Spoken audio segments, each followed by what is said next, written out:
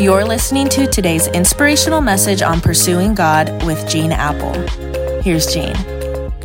Well, happy Tuesday, and I'm glad you've joined me in pursuing God today.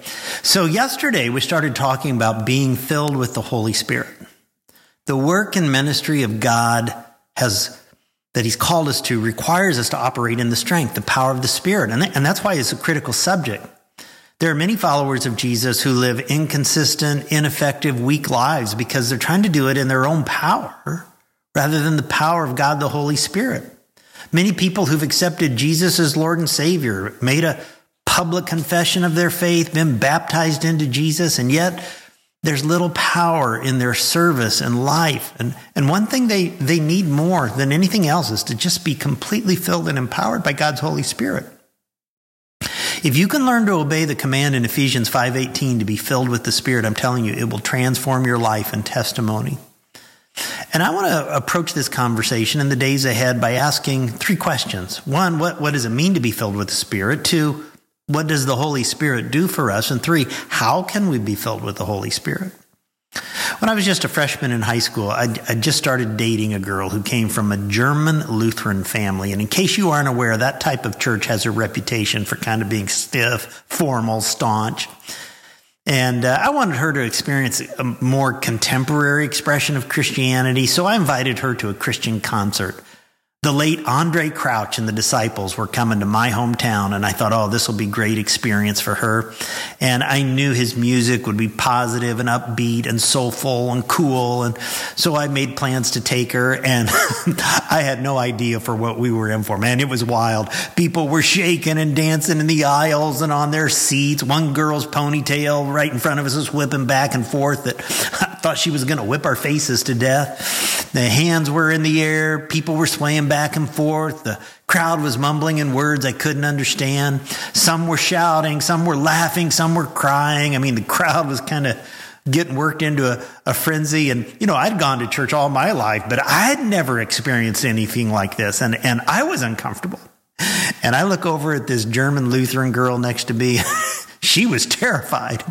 And she finally got so frightened that she asked to leave. And I hope to have another opportunity to take her on a date in the future, so I ushered her out of there as fast as I could. Well, to the relief of many of you, I just want you to know that's not what I'm talking about when I say we ought to be filled with the Holy Spirit. The Bible says, let all things be done decently in order. The Bible says the fruit of the Holy Spirit is self-control.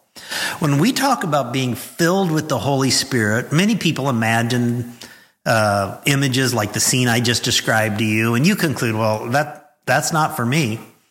And if that's what it means to be filled with the Holy Spirit, you say, count me out. However, that's not what it means to be filled with the Holy Spirit. Marshall Shelley says power can be used in at least two ways. It can be unleashed or it can be harnessed. The energy in 10 gallons of gasoline, for instance, can be released explosively by, dropping a match into the gas can, or it can be channeled through the fuel system of an automobile where the power is unleashed in a controlled burn, making it able to transport, a person 350, 400 miles. Explosions are spectacular, but controlled burns have lasting effects and staying power. Some people look their entire lives for spectacular explosions. However, God usually works through the Holy Spirit, empowering the believer with staying power, with perseverance for the long haul. What's not important is how many big explosions we have witnessed. What is important is whether we stay on course to finish the race. Now, I want to dive into the question, what does it mean to be filled with the Holy Spirit? Being filled with the Holy Spirit means allowing the Lord to just completely take control, take over the leadership of your life. When we speak of somebody being filled with wine, what do we mean? We mean they've consumed so much that they're drunk or they're controlled by the wine. Or we talk about people being filled with mischief, meaning bad behavior has taken control of their lives. Well, to be filled with the Spirit means to be so dominated by the Spirit of God in your life that He becomes the one controlling you. However, the Holy Spirit will exercise control and leadership in our lives only when we voluntarily surrender to be controlled by His leadership. God does not dominate the leadership of our lives against our will. Craig Massey wrote a poem that says, 2 natures beat within my breast. One is foul, the other is blessed. The one I love, the other I hate. The one I feed will dominate. Listen, you can feed your mind with pleasure, fantasies, pornographic images, materialistic practices, but you'll quench the influence of the Holy Spirit in your life. But if you feed your mind with the Word of God and the things of God and the Holy Spirit of God, the Holy Spirit will dominate. Some people are nervous about having their lives dominated by the Holy Spirit. Their reservations about being filled with the Holy Spirit are due to their fears that maybe the Spirit would squeeze all the fun out of their lives. Well, I'm going to address that concern tomorrow. Okay? Let's pray.